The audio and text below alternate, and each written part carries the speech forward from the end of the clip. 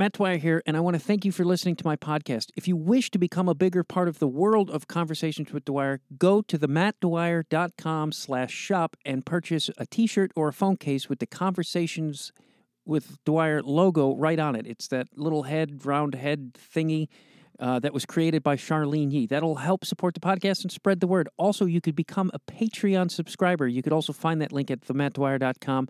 For $5 a month, you get extended interviews, video versions of the interviews. You get bonus episodes, all kinds of extra content, sometimes blogs. And there's different tiers, but the $5 one definitely is, I think, affordable for everybody. Thank you very much for listening. Please support the podcast. And now let's listen to this episode of Conversations with Dwyer.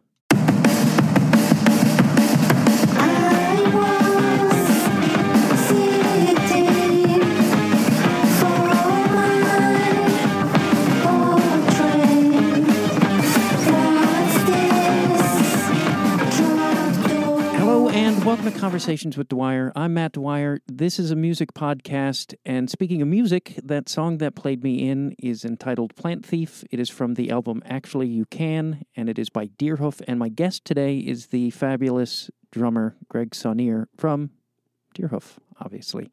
And that album, Actually You Can, will be out on Joyful Noise Records October 22nd, 2021. And if you go to the link in my show notes and purchase a hard copy of that, be it record or cassette, they will ship those out November 19th, 2021, which is my birthday. So I might buy one real soon just in hopes that it shows up on my birthday and I could pretend I bought myself a birthday present. Which, when I used to drink, I would often buy things on eBay, drunk, and forget. And then they would show up in the mail, and I'd be like, oh, I got myself a present. I got movies that way. I totally forgot that I would buy them when drunk at home. And I once bought, like, the John Wayne version of True Grit, which I really don't want. And I find John Wayne horrible. But I do like some John Wayne movies. And it was a big thing in my household as a kid. I really enjoyed, my dad watched a lot of Westerns, so there's a nostalgic to it. And the movie's not that bad, but John Wayne, piece of shit. Real horrible human being. Ratted out his friends during the McCarthy hearings. That's who John Wayne is. That's who the great American is. That great, loyal American ratted out his fucking friends. So, fuck John Wayne. Just so you know, in the show notes are all things Deerhoof and Greg Saunier. He's got a side project, which we talk about a little bit in the show. So the link to that is also in the show notes, so you can check that out. Please purchase the music. That's very important. And also Deerhoof has a video coming out, which came out yesterday, the day that this show was released, the day before. So that is also, the video is for the song Scarcity is Manufactured. I've seen it. It's really great. So you could check out that video too. That's also in the show notes. And just as a side thing, if you like Deerhoof, John, the guitarist from Deerhoof, also has been on the podcast. So you can go to themattdwyer.com/episodes. You could scroll through. You could find that episode, and you could listen to me talk to Deerhoof twice. Who knows? Maybe I'll have the other guests on, or band members on as guests soon. I've also had Lou Barlow, Wayne Coyne from the Flaming Lips. I've had a lot of guests. I'm nearing 300 episodes. So check out some. If you're a first-time listener, go back, listen to some of the old episodes. I think there will be a lot of artists that you like if you're a first-time listener. Also, if you're looking for a website and you want to go to themattdwyer.com, that's my website. That was done by my partner, Kelly R. Dwyer, and you could go to kellyrDwyer.com if you're looking for a website. She's done the website for the infamous podcast, My Favorite Murder. She also does the company that hosts that podcast. I think it's called Exactly Right. She does their website, and she does the website for Allie Ward, who hosts Ologies and their websites, and she does my website. So please, if you need a website, go to kellyrDwyer.com and get a website. You could email her and talk about pricing and all that stuff. Get a website. Even if you don't need one, get a website. Did I mention that in the show notes linked Bandcamp so you can buy this album? Because I'm going to buy it, because I like records. And I have a record problem. If they had 12-step programs for records, I probably would join. Because there was a period I was working and I was making a lot of money. that I was buying more records than I could listen to, which is good because then when you're not working and you don't have money, you have a lot of records to listen to, so it's almost like you still have new records. I got all the addiction angles worked out. If I'm blackout drunk and I buy things, it's a gift to myself. And if I'm compulsively being capitalistic and purchasing records, they're new if you buy too many to listen to. I'm a great self-enabler. And if you become my friend, I can enable you in your addictions. Though I don't think buying records is actually a capitalistic effort or purchasing music because it's supporting art and it's supporting artists. And in an era where the labels and streaming, not all labels, there's some good labels, don't mean that. But in an era where streaming really F's them in the ear hole, it's important to purchase T-shirts and albums and cassettes and CDs. I'm going to start buying CDs again. I think I'm going to go start buying used CDs. Anyway, I think I've covered all things. Oh, I know. This is very important. When Greg and I recorded this, we did it over Zoom, and he had a bad connection, so he cuts out a lot. I edited the shit out of this so that those would not be there, so you didn't have to hear. There's a couple, but just so you know, if there's a little bit of a jump in conversation, it's because we lost contact for a brief moment, and I had to clean it up. I think it is a great conversation, and he's a fascinating dude. As John said about him, he's loquacious. I looked it up. It's a good word.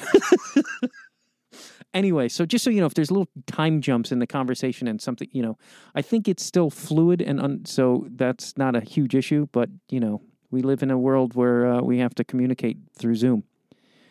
So that being said, and now that you know all these things, please enjoy my conversation with Greg Sanier from Deerhoof.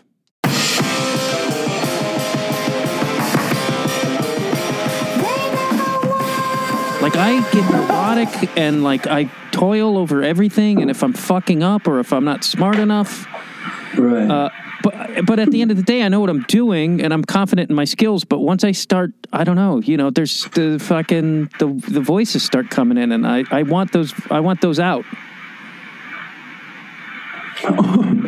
Yeah, it's hard when you're doing a live podcast. You kind of have to eliminate them instantly.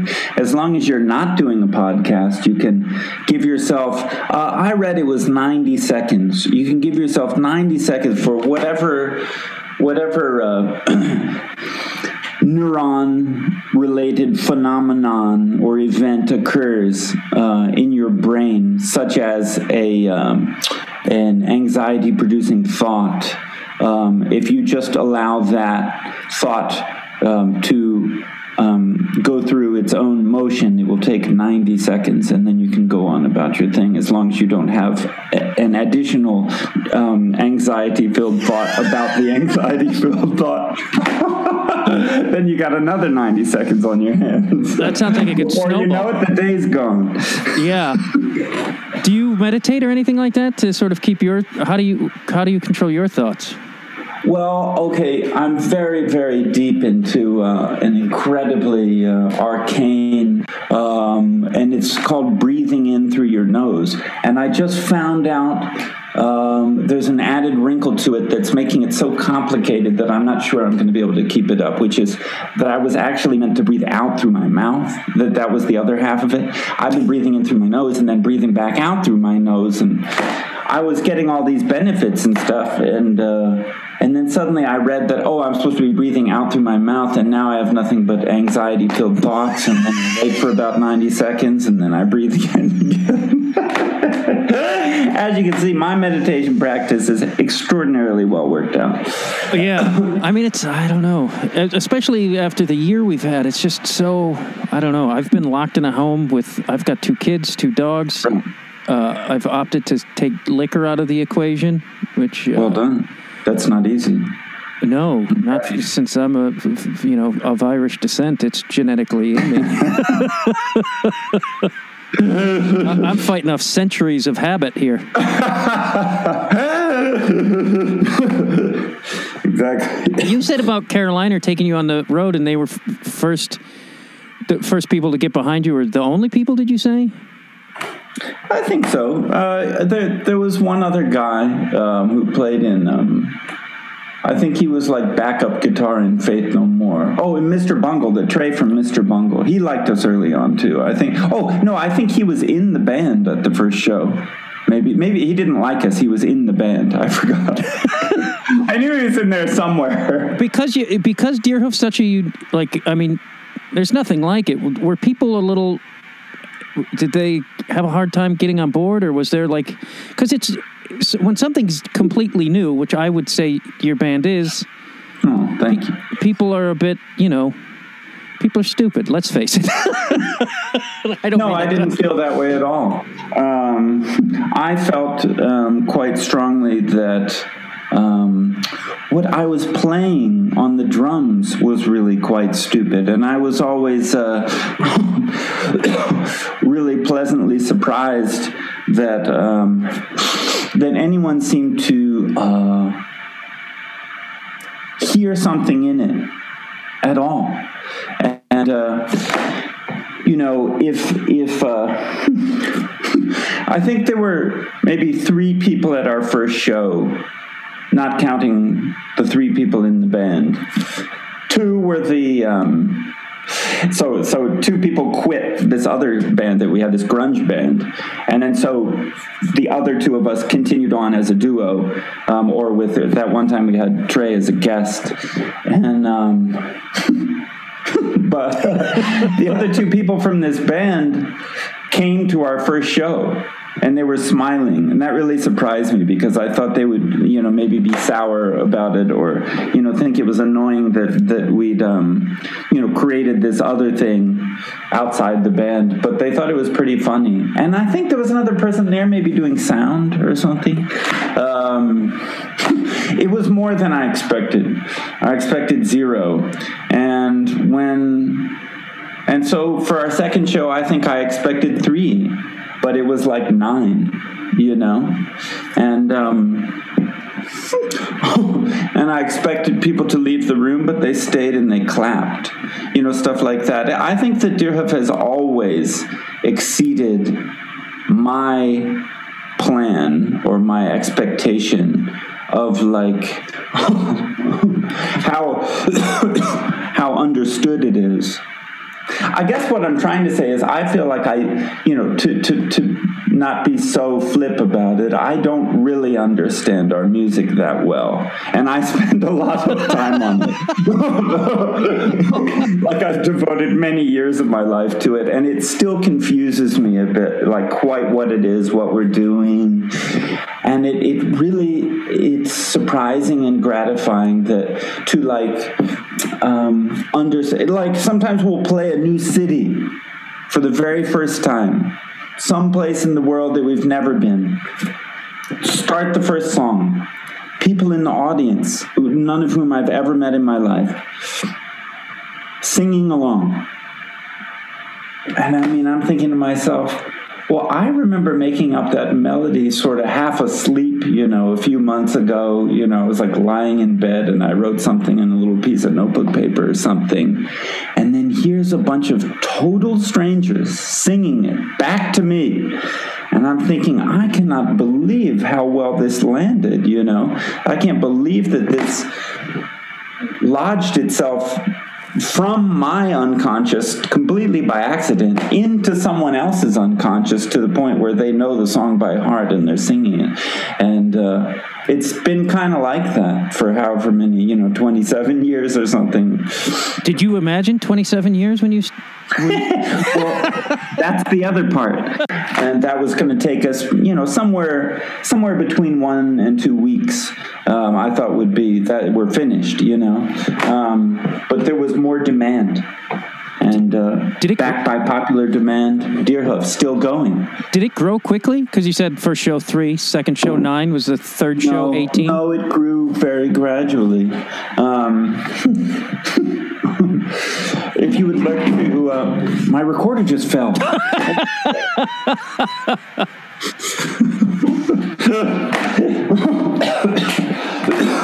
If we would like to take, for example, a fiduciary perspective on this question, which I would say that the point at which Deerhoof crossed over from being a thing that lost money on every single thing it attempted into something that did not lose money on every single thing it attempted, that process, that transition occurred 8 years after our first show. Wow. That's crazy. Are you calling me crazy? No. Me, who breathes in through my nose, who lets my anxieties last for 90 seconds in my brain, you're calling me crazy? I am no one to call people crazy, sir. Unless I see something of myself in you. Is it? It's the hair. I think it's the hair. Oh. Maybe it's the Irish descent. You know, the thing about the ancestry there that I wanted to say, epigenetics. Heard of it? Epigenetics. No. Here's the thing. When domestic pigs are let back into the wild, in 2 generations, they will grow their horn back. Wow. 2 generations. The horns come back on their snout. If they're put back on the farm, 2 generations, the horns will go away. That's what it is. 2 generations. You have kids? I do. They will struggle with alcohol, but if you don't drink and they don't drink, then their kids won't have that temptation that currently is bringing the downfall of human society. It would take 2 generations of just laying off of it, then the human race would be fine. Racism springs to mind. If we could just hold off 2 generations, we could then that second generation would not have any more reason to say, well, it's just human nature. You know, it isn't human nature. It's just a bad habit, and it takes 2 generations to get rid of it. It's wild. I have to look into this. Epigenetics, my friend.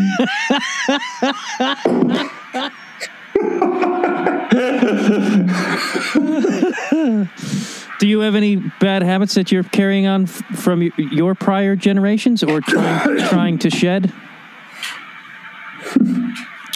It's interesting too, because you say, because I would say that my penchant for drinking actually comes from my German grandfather, who romanticized it greatly.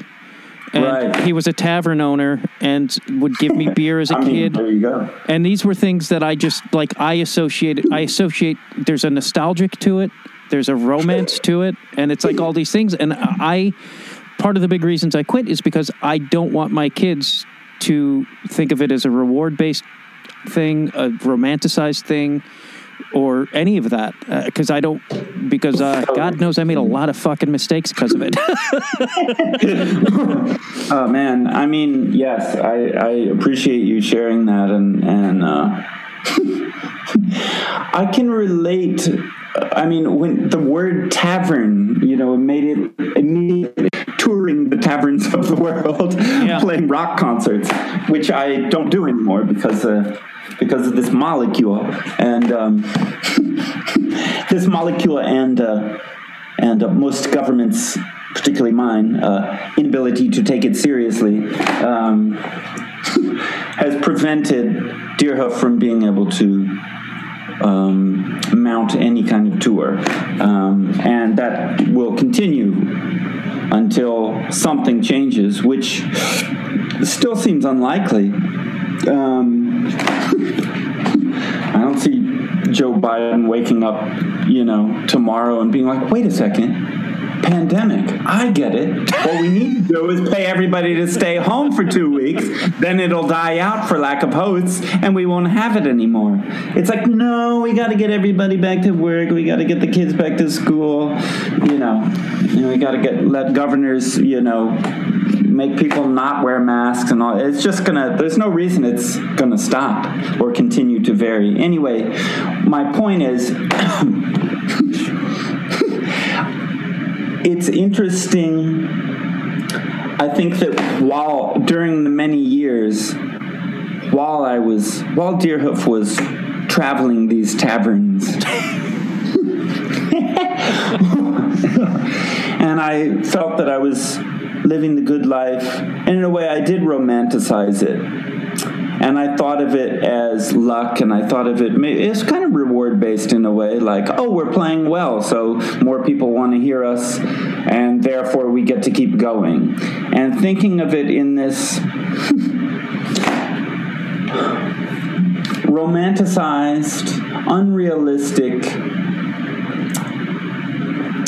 When you say reward-based, it almost, again, kind of has this fiduciary, it has this capitalist ring to it. It's sort of like, well, there's demand for us, so we have to be the supply. People want it, so we got to give it. That's why we're doing it. You know, there was this myth that I feel like I was telling myself for many years about why we're continuing. Now that we are not touring the taverns of the world, I realize I was romanticizing it because it was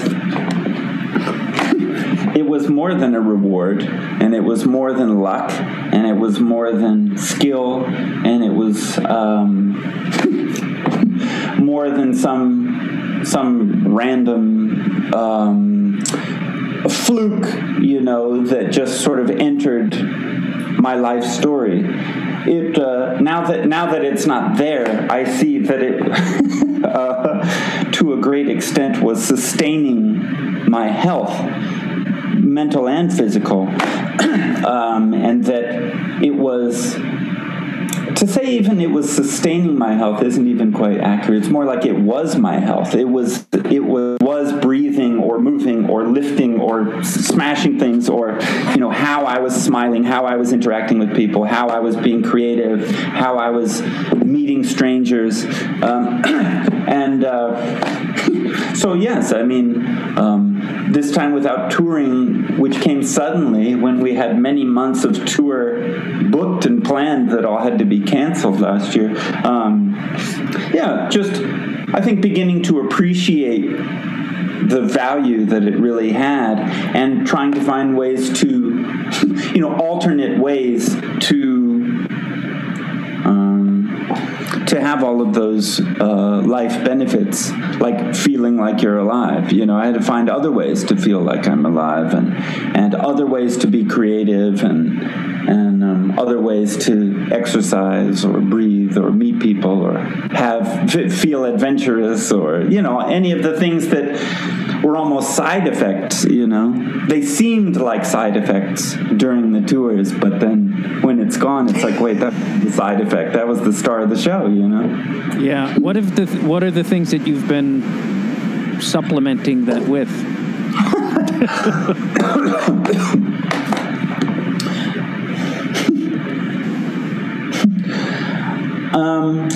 I think there was a funny thing where in many years of, you know, we'd be on tour for a month, and then we'd be home for a couple of weeks, and we'd be on tour for another month. So there was this, and tour meant being at a rock show every single night, because we were playing one, and then watching the other bands, and in a noisy environment, and working at the merch table, etc.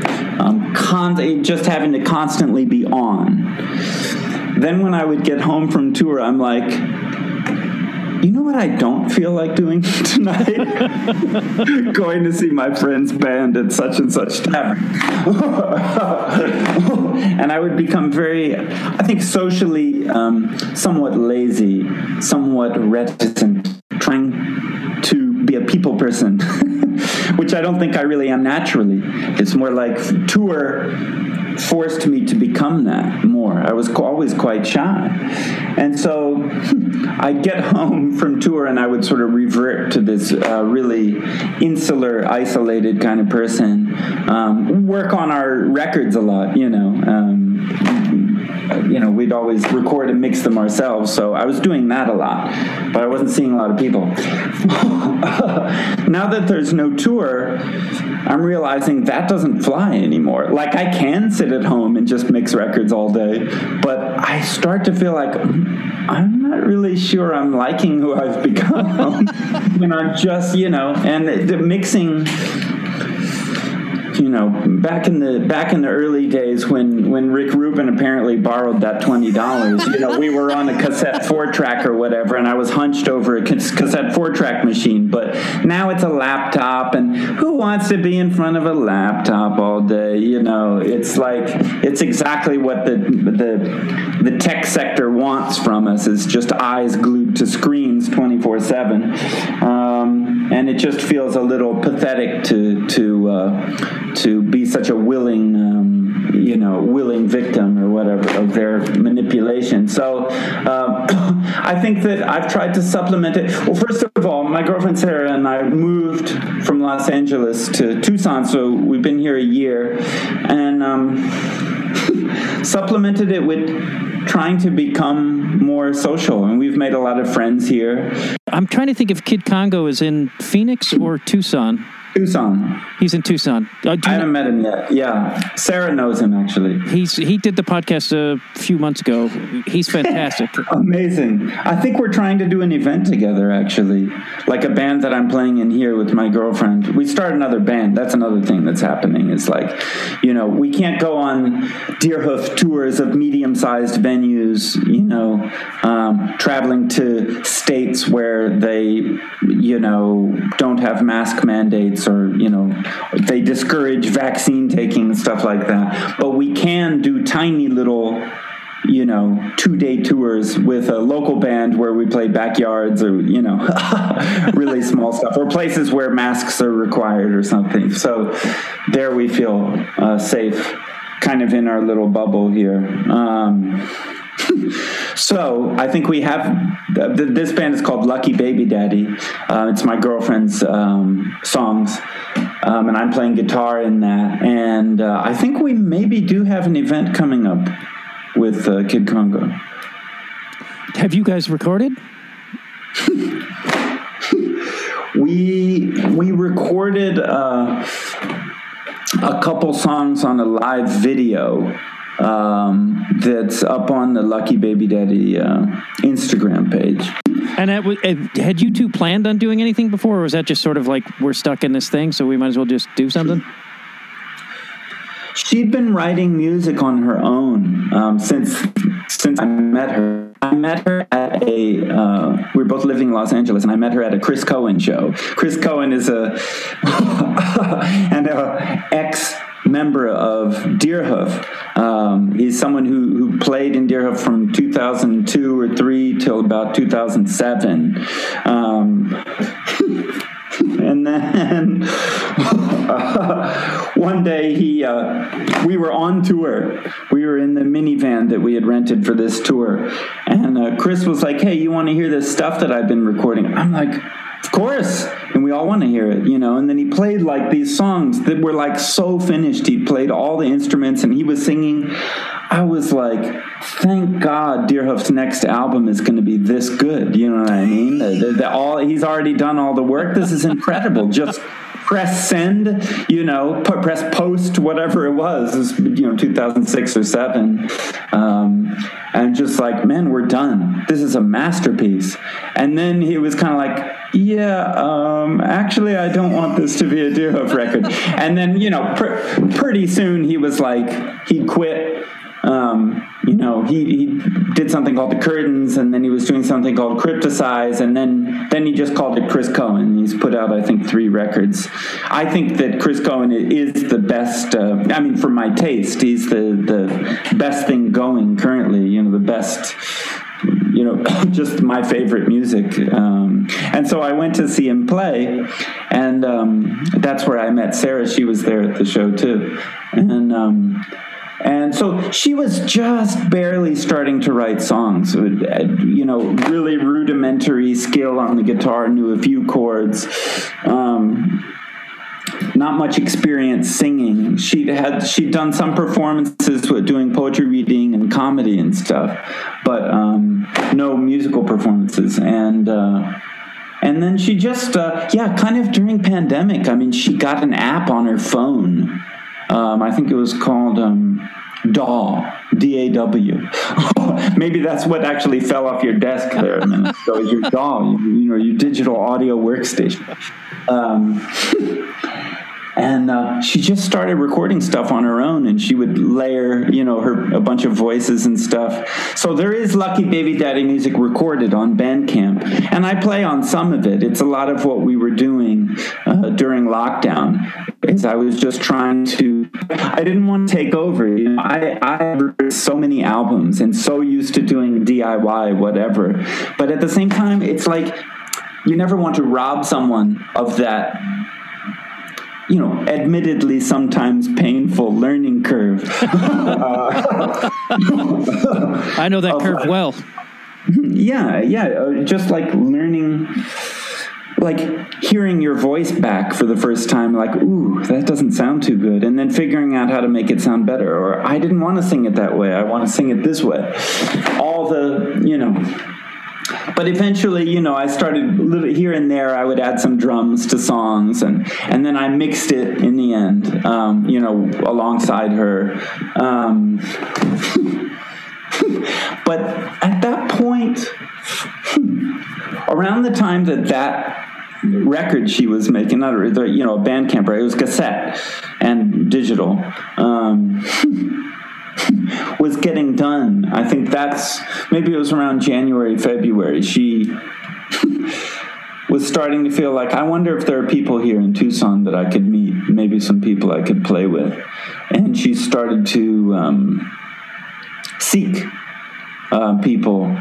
And Tucson is a pretty small town, and once you meet one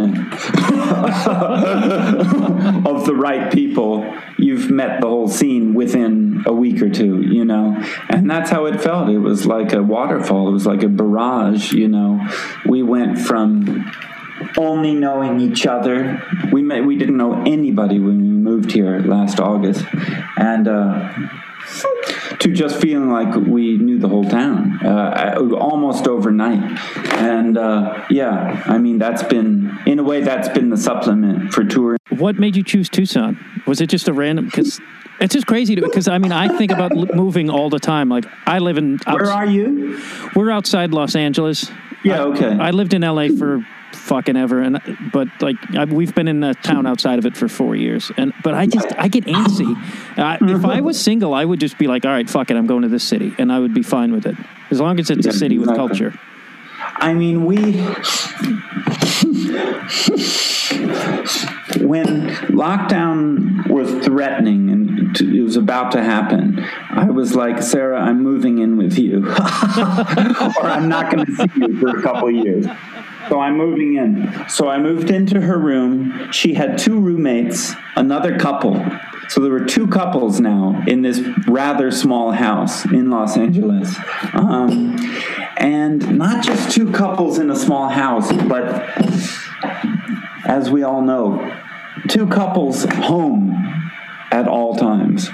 And I'm a musician doing mixing. I found this sort of water heater closet in the back of the house that I could just barely squeeze into, that I was like, okay, this is going to be my office.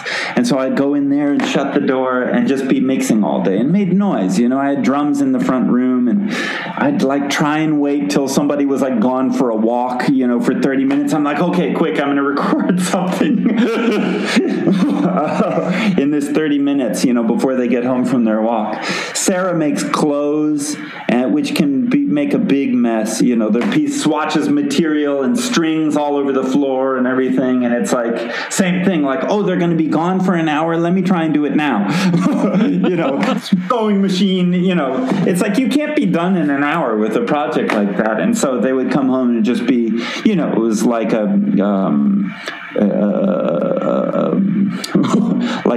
Savers thrift store blew up or something, just fragments of clothes just all over the place. And Sarah started to feel a little bit like, to do this all day, every day, we're taking up too much space. We're taking up too much real estate in this house. I think we're making them feel overwhelmed, you know. Sarah had previously had a studio where she was working, but she got rid of the studio around the time of lockdown. And then I had a separate house where I was doing my mixing. Like, I lived in a different place. But when I moved in with her, suddenly I've got roommates and I'm making noise. We need to move. Well, it took us about 5 minutes of, Zillow searches on LA. It was way too expensive. So then we were like thinking, okay, where else could we go that's not too far away? And my parents live in Tucson, and they, in their mid-80s, were not even leaving the front door, you know. And it had been months of this, of completely sedentary, no friends, no human contact with anyone but themselves. And I'm like, I feel like maybe we should go to Tucson and keep my parents company a little bit, go visit them once a week or twice a week or something, just so that they, they're just so bored, you know. We looked around a few places, and we just realized that, Tucson we both really loved it. And so, I don't know, it just worked out. We got lucky. Maybe that's where I'll go. Maybe I'll become your neighbor. I'm just always, and plus it's just... But you said if you're single, you're not single. Oh, I mean... You got to bring the whole crew. Yeah, I mean, if I was single, I would just move all the time. I would just be like, fuck it, I'm out of here. But with kids... Yeah. But because LA, it's expensive, and it's like, now I need more bedrooms than ever, and it's like, it's fucking maddening. My rent is like some people's monthly income, and my... monthly income is sometimes just my rent, so it's like you got it. But it's. I think it's gotten to the point where I was stressed out about it for so long that I've just gone zen about it. Where I'm like, there's nothing I can fucking do. I just got to live with this, and hope the universe drops something magical in my lap. Yeah, I mean, if you're able to last. And that's something to be grateful for, even though it can feel excruciatingly stressful. Tucson, way cheaper than LA, but rising. Yeah. It turned out, after all, we weren't the only people who moved from LA or some other expensive, boom town to Tucson. And now Tucson's in demand. And a lot of places are. A lot of places around the country I'm finding that the places that are not rising in rent are places that are constantly being redestroyed by hurricanes, or places where there's or rural areas that have been drafted into the army of QAnon. Those places, the rent is staying low. The place where you go and it's basically a COVID death sentence, where no one will get vaccinated. Everybody takes their turn in the hospital / morgue. You go to the grocery store and no one's wearing a mask, that kind of thing. The rent there is still low. So if you would like dying, then the cost will not be great for you. But if you would like to try and find a place, where people don't want their neighbors to die. In fact, they may even consciously want them to stay alive. Then you're going to have to pay. Yeah, that's the other problem. Is like, I want to be urban. I want to be in an urban. I want to be near. I want to be able to go see some music or art. Or I don't want to be like. I don't want to be in the country, and I don't want to be a bunch of like QAnon people. Like I'd lose my. I see that shit just in my town, and I'm like, fuck off. No, it's rural America is the zone. That's where QAnon lives. I mean, yeah, that's why it has any following. It's rural America. On a selfish level, I want to talk to you about drumming because I'm not a drummer. I played drums in high school, and if you heard me play, you'd be like, yeah, it should stay in high school. That's keep that in the past. The first time I saw you play live which I remember distinctly because it was Adam McKay's birthday party. I don't know. Yes, 40th birthday at the Echo. Which was a gazillion years ago. But I was like, I had listened to you guys. Gazillion. It was 12 years ago. And I know this because he and I were the same age, which means we still are. And I'm 52. So that means he's 52. That means his 40th birthday was 12 years ago. And I'm your same age as well. We're both the same age. We're all three of us. Okay, right on. But I had listened to you play, and I had never seen any video or anything, and I had no fucking idea what your setup was. And when I saw it was just what your drum setup was, I was like, "Holy fuck, this guy's a genius!" Like this, you get so many different sounds out of a snare, a bass, a hi-hat, and a cymbal. Is that it? I don't know. I switch it around sometimes, but yeah. But you don't have like a Neil Peart. Sometimes it's less. Sometimes it's a little more. Sometimes I got a floor tom. I just set up my drums in my closet here actually, and I have a floor tom in there now. It's right next to my shirts that are hanging on a rack, and floor tom right under it. Did you? Who were some? I know you're a big Stones fan, so I'm gonna take a wild guess that Charlie Watt was a big fan. Were into Charlie as a kid, or no? Charlie Watts was the reason that I started playing the drums. Did you ever get into the? Because when I was in high school, junior high, I think I got a drum kit in 8th grade, perhaps.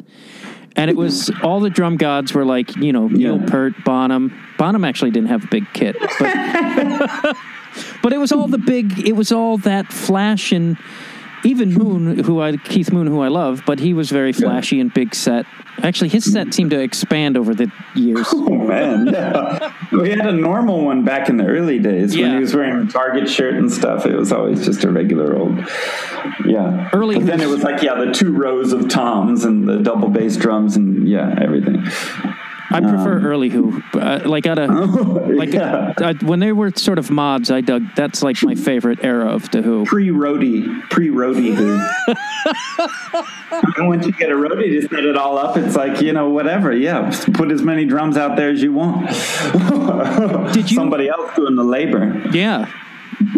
Is that why your kit's so small too? You just like, fuck this, I'm not going to lug all this? It's in the minivan.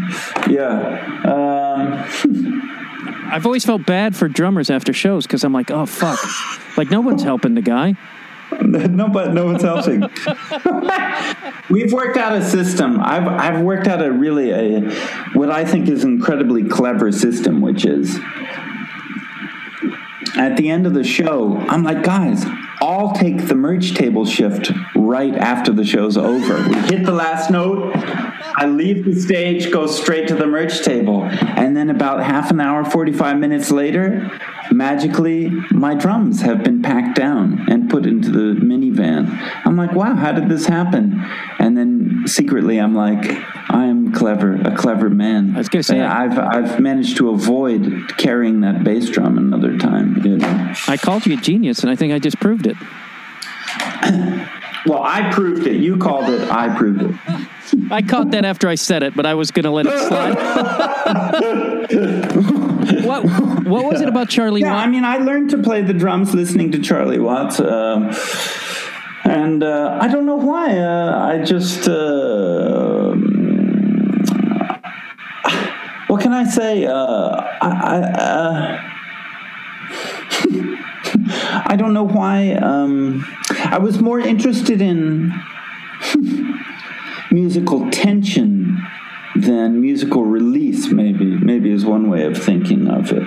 I felt that Charlie and his interaction with the other Rolling Stones built up a kind of musical tension that is never played exactly the same way twice, and the drums are, kind of settled into a general rock beat, but you never really know when he might open the hi-hat a little bit, or you never know, he might do a cymbal crash at some point in response to something that Mick Jagger has sung, or some particularly noteworthy, accentuation modulation or syncopation from the guitar. It's like just this constantly unresolved flow. That to me, the idea of like a flashy drum solo was sort of about... Like, I never listened to Rush, but they had a few hits on the radio, so I knew those songs. And everything was, like, perfectly satisfying. There was this sense that he would play a fill and go down, you know, maybe 12 or 13 toms, you know, and it would be the precision of those 16th notes. It was completely mechanical. Every single hit was at exactly the same fortissimo volume. And there was no... they were exactly evenly spaced. So... you could not detect the slightest flaw in either the performance or the recording of any Rush song. And no matter how flashy the fill was or how difficult to recreate, every time one of those dang, you know, Spirit of the Radio or Limelight or something like that would come on, it'd be like, it just was completely, it's like you hear it's like being handed a solved Rubik's Cube or something. It's like, okay, congratulations. You know, I feel nothing, you know. I'm glad you had fun solving that Rubik's Cube, but what's in it for me, you know? I felt like I was being handed, you know, some mangled, you know, completely unsolved Rubik's Cube that like had a couple of the squares missing, and you know, all the stickers hadn't been put on yet or something. And there was still a lot of work for the listener to do, and that intrigued me a lot. It wasn't sparkly and flashy. It was more like kind of had a lot of knots and burls and barnacles and unfinished bits and stuff that needed to be filled in and blank spaces, and some parts were kind of scratched off and some parts were obscured, and this part the page was ripped, and you know, it's like you kind of had to do the work to finish it, and that's what really inspired me. So it's like there's always the suggestion of a finished song in there somewhere, but it's only sort of sketched out and approximated in these, you know, in these Rolling Stones, you know, the all those famous records. And so, yeah, I think that was and it does actually go back to the small drum set, because it's the suggestion of more. You can imply a lot with just a kick drum and a snare drum. You can imply big Neil Peart fills without actually having all the toms, but you just have to sort of give a suggestion of it just enough that the listener fills in the blanks with their own imagination, this kind of thing. And that idea always, even before I was conscious of it, which is all moments leading up to this podcast, I think I always had the sense that intrigued me, you know. Yeah, I saw Rush when I was 13 live, and I was fucking bored out of my mind. Like he did the drum solo, and I sat down because I was like, "What is the?" And I've recently learned that Keith Moon refused to do drum solos, so that was one more reason. Because he was like, "It's fucking boring." That was his quote. He's like, "It's fucking boring. No one wants." And I don't mind it if it's like Art Blakey or like a jazz dude. It's a whole different thing, because it's not, to me, it's not like a self-indulgent festival of like. They changed the name of not as a drum solo, but once something's being improvised live, and the aura of spontaneous creation and thinking off the top of your head and living by your wits is occurring in front of you in real time, that's a completely different experience. So it's not just that Art Blakey has more talent than Neil Peart. It's the fact that a jazz drum solo or any type of jazz solo is improvised is what gives it, again, this kind of tension, this sort of suspense. You don't know whether they're going to blow it. You know, you don't know if they're going to pull it off. And you don't know where it might go. And they don't know where it might go, because it can change course, you know, in midstream at any time, depending on any factor. And that's exciting. Did you formally study jazz, or did you just sort of, it's all you? I went to college studying music composition. So I was like writing, like modern classical music. And so, I've always notated my ideas on staff paper and stuff. But I wasn't studying the drums.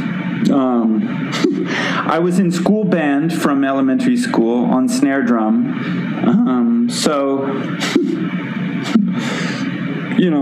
Elementary school, middle school, high school, I was playing in the percussion section, all those years, and I always really loved it. I was always really into music. I took piano lessons when I was young.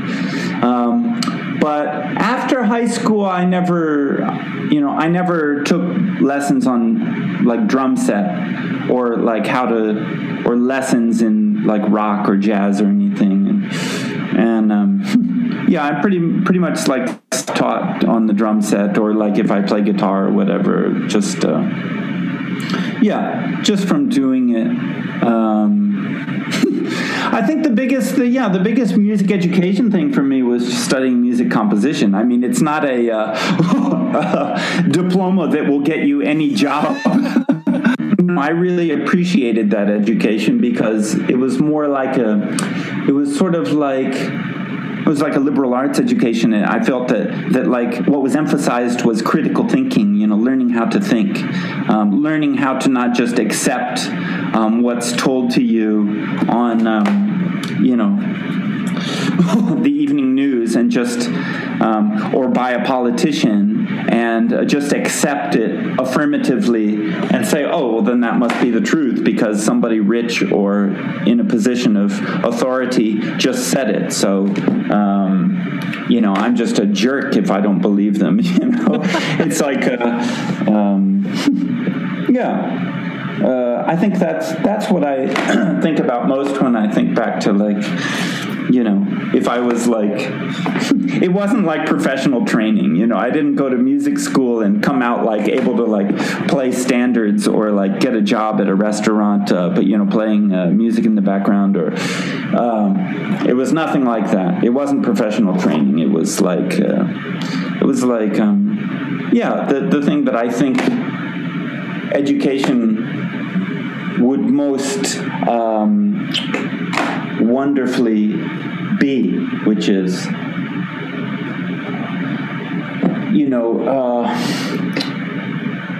examples in thought, how to pick things apart, how to deconstruct, how to recognize lies or missing information, how to see things from other perspectives. But I have to say, I graduated college, but that education continued. It's like, I never felt like someone who had a travel bug. And yet here I am in this band, still going. Year after year, I'm like, I can't believe Deerhoof is still going. And not only that, we get to travel to all these places, and sometimes you get a really eye-opening experience. Now, we don't go to France to play a show and then go see the Eiffel Tower. We don't, there's no time to see the Eiffel Tower because then we have to drive to Lyon the next day or something. We got to get up early. But we meet people at the club where we're playing, that people in France don't live exactly the same way as people in the U.S. They don't think quite the same way. They don't prioritize things the same way. They have a different opinion about healthcare. They have a different opinion about tech surveillance, and they have a different opinion about how many weeks of vacation they should get every year, or how long is maternity leave, or how many nuclear arms you need to have in your stockpile, or any of this stuff. And, same goes for when you go to Sweden, same goes for when you go to Russia, or when you go to Argentina, or when you go to Japan, or when you go to Thailand. You're just getting, it's like, I feel so lucky for the education I've gotten just from people who want to come talk to me at the merch table after I've just played the last note of our set and I'm taking my shift at the merch table, and they want to talk about the show. I mean, it's like I feel so grateful that total strangers all over the world have struck up conversations with me, and I'm curious, and I get to learn about what do they think, what's their life like, what do they do for a living, you know, what's their hobby, what are they into, you know, what are they happy about, what are they angry about, you know. And it's like, yeah, just doing that. I mean, I remember when George Bush was president, just thinking, this was right around the time that Deerhoof was starting to get busy more. We were touring more. In fact, we were quitting our jobs and going on tour full time. Was during his presidency. And so more of this was happening. And I'm just starting to think, like, I think I've seen more of the world than the president of the United States. I don't even think he's curious. I don't even think he cares. You know, it didn't even occur to him.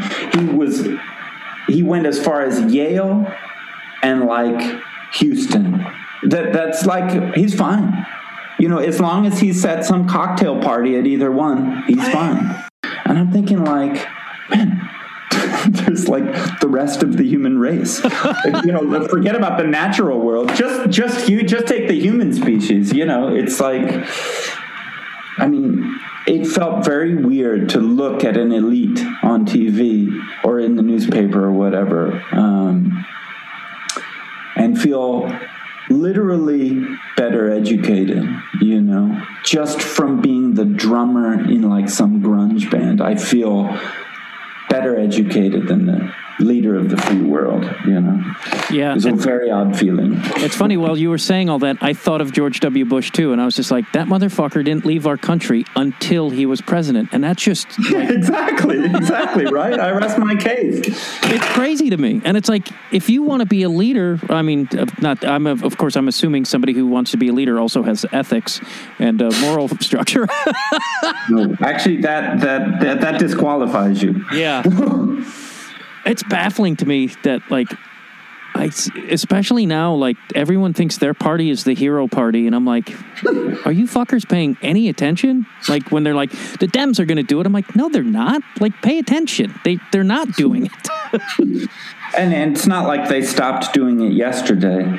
They pretty much abandoned their stated mission, you know, somewhere around 40 years ago. And you can't fool people for that long with rhetoric. And so it's obvious why the other party could come in using revolutionary sounding rhetoric and instantly appear to be more desirable than the party that's using anti-revolutionary rhetoric, which is the Democrat Party. Let's not go too far. You guys are extremists. Can we cool it down? Let's just keep things laissez-faire, you know, pretty much. Let's not destroy our systems. Let's not destroy our economy. Let's not destroy our institutions. And then the Republicans come in and say, let's destroy our institutions. Let's pulverize governmental programs. Let's undermine the ability of the Congress to accomplish anything. Let's use revolutionary language that makes it sound like you're going to take on Washington, you know, and you're going to show them who's boss, you know.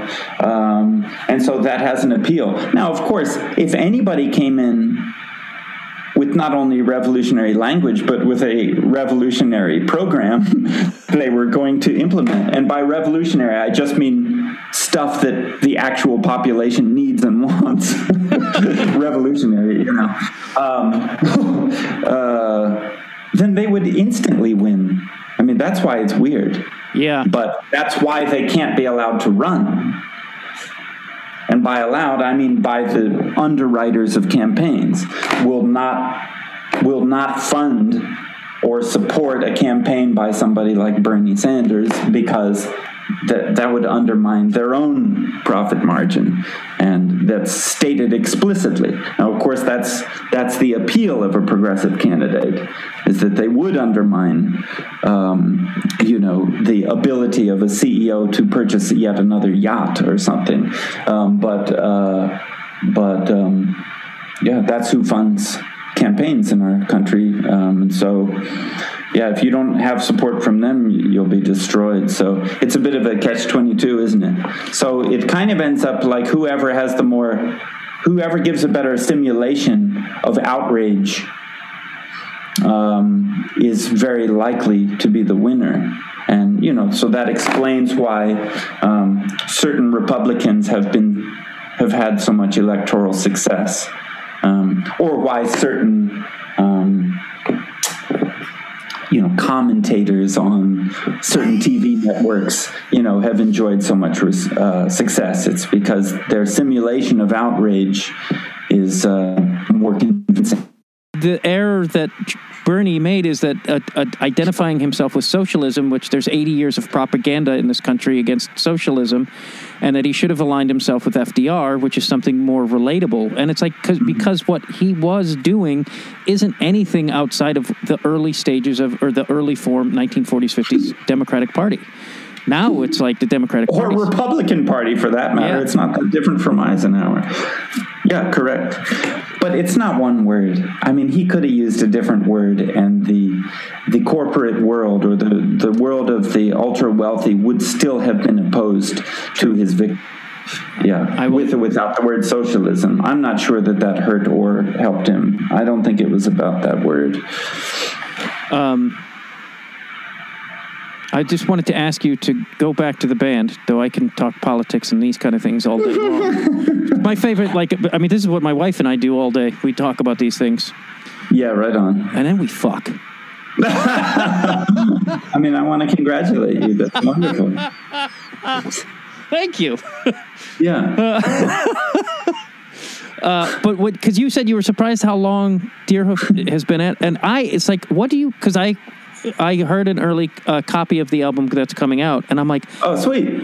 Which is great. And I'm like, and I believe, if I'm not mistaken, recorded it in different parts of, you were in your own separate world? Yeah, we haven't seen each other for almost 2 years. So it was all by email. How was that process? Was that crazy? Or is it just you know each other so well musically that it wasn't that challenging? We no longer lived in the same city since 2010, so actually we're pretty well practiced at remote recording, and everybody's got their little mini setup at home, falling off the desk and stuff. And everybody can play drums, and everybody can play guitar, and everybody can sing and play bass and stuff. So we were trying to make it an imaginary meetup where we were together. It almost feels like we were together, because that's what the sound we were trying to create was, the sound of us playing together. But actually it was all recorded totally separately, overdubbed one instrument at a time, sitting in chairs at home in front of a desk. Could you attribute anything to why you've been consistently, because the album's great, everything, I personally believe everything you guys have put out is great. So You're so sweet. I appreciate that. But you're all brilliant individually, and then together it's just like, John. Every one of you it's just like. Anyway, do you have any? I think that one reason it has. One reason that we kept going. Obviously, it's encouraging when people like the music, so that has helped a lot. We've been really, really lucky in that regard. I think we have the coolest fans, the coolest listeners of any band. I think a lot of bands probably feel that way, but I definitely feel that way. When we have gone on tour and we bring openers, or we choose openers or whatever, and it often feels like we could bring an opener in any style of music. I mean, one tour we did all bluegrass bands, and another tour it was always improv act, like free improv, and another time it would be like all like female identifying screamy punk bands, and the audience was just loved it, every time. Plays into it. It's kind of like a good spiral between the band and the audience. So the audience likes being surprised, and we like being surprising. And I think that if I can attribute our longevity so far to anything, it's actually been from changing what we're doing and feeling, if we feel any pressure at all, it's not to compete with past records or with any other band, but to surprise the audience, to do something that they wouldn't have expected, that makes them laugh or that makes them smile. That's the pressure that we feel, and it's an honor to have that as the thing that's expected of you, is to do something unexpected. And then when we do something unexpected and the audience responds with delight, then it's like it's a loop that just stokes the fire of your desire to be creative and to think of something even more embarrassing to do. I mean, that's what it often is. It's like, just take bigger risks. I think that Deerhoof started off as a kind of like loud noise rock kind of grunge thing, in '94, and I think that as the years have gone on, we've dared to show each other, I've got a new song that I wrote. I really don't know if it's going to work in this band. It's really not in our style. But then you play it and it's like some piano ballad, or it's like some piece of classical music, or it's like something really fragmentary, or something that has no beat to it at all, or it's all acoustic, or, just something that does not fit into whatever we had been doing, and everybody's like, yes, we love it, let's do it. And that feedback loop of just taking pleasure in each other's surprising imaginations, I think, has been the secret. I think if we felt, and the fact that we've never had a hit, so we never had a specific template to live up to and to try and repeat.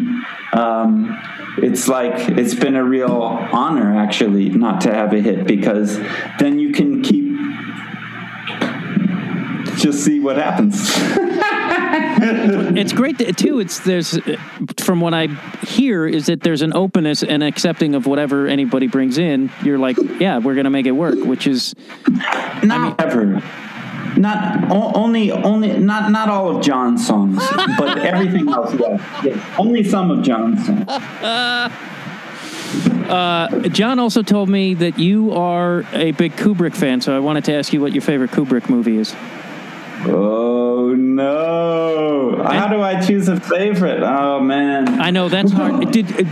Was it your idea? John told me whose idea it was for the, you guys covered songs from The Shining. From The Shining. Was that you, or was that somebody else? Well, I mean, it felt a little obvious. I mean, yes, the owner of that label, Cyrus Lubin, he and I are both kind of Kubrick nuts, and so we would get into conversations, and one day he was like, I know what you guys should do. You guys should cover some music from The Shining. And I think he thought we would do two of the 20s songs from the Paul Whitman Gold stuff. Lounge. But then Ed was like, no, I want to do like the Bartok. I want to do the classical music, the really scary stuff, for side B. He went to the library. and just really slowly, piled it up note by note on guitars, tried to play the orchestral piece as it's written in the score, but all on electric guitars. I added a teeny bit of drums and mixed it, and Satomi, of course, sang Midnight in the Stars and You. But it's almost all Ed's work on that 7-inch, and I was so proud of him. It's actually Ed's birthday today. I need to call him. He just did something so extraordinary on that, and it's been like ever since he did that, and I realized how much work he can do. He has not been off the hook, because now I realize the sheer labor of love, intricacy that's possible to demand from this guy. So now that's it. He's proven his very high standard to the rest of us, and so he's not going to be able to go back to just sort of strumming some chords in the background anymore. I was also thinking about the Kubrick question. I'm like, I couldn't say, I don't have a favorite. I have 4 films that I probably watch more than others, but that doesn't mean... Right. Which would be Lolita, Strangelove, Shining, and probably The Killing.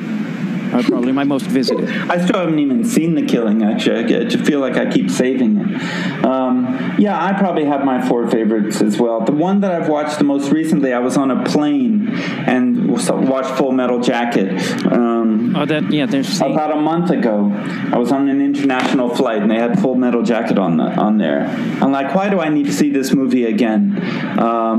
I know every line of this movie, every line of dialogue. I've thought about this movie so many times. I've read so many articles and books and essays analyzing its meaning and its structure and everything. What am I going to still get out of this? I sit down and I'm watching this thing and I'm like, it's not about any of the things I thought it was about.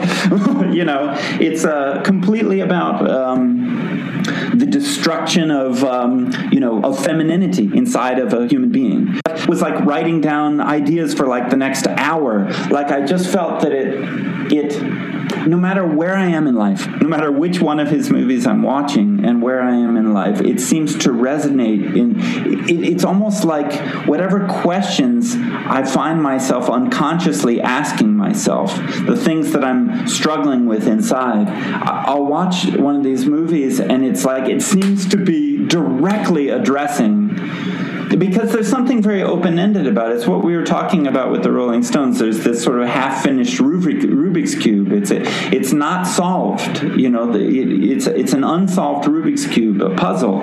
And it's just unsolved enough, at least to my taste, that when I come to it, it seems to address the very things that I'm puzzling over in life at that time.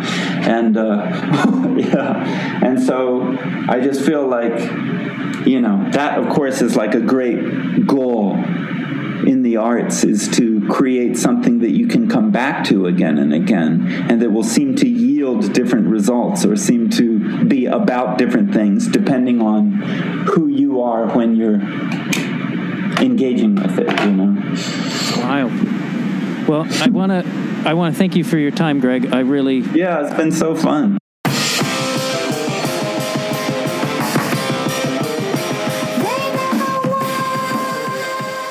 Thank you very much for listening to Conversations with The Wire. Please become a Patreon subscriber if you like. Also, subscribe to the show on your iTunes or what have you not, and tell your friends about the show. That would mean a lot to me. As well as go to the link tree in the show notes or themattdwyer.com or Conversations with Dwyer at the Instagram, and you could learn more about the show, buy merch, and all those great things. Thank you very much for listening.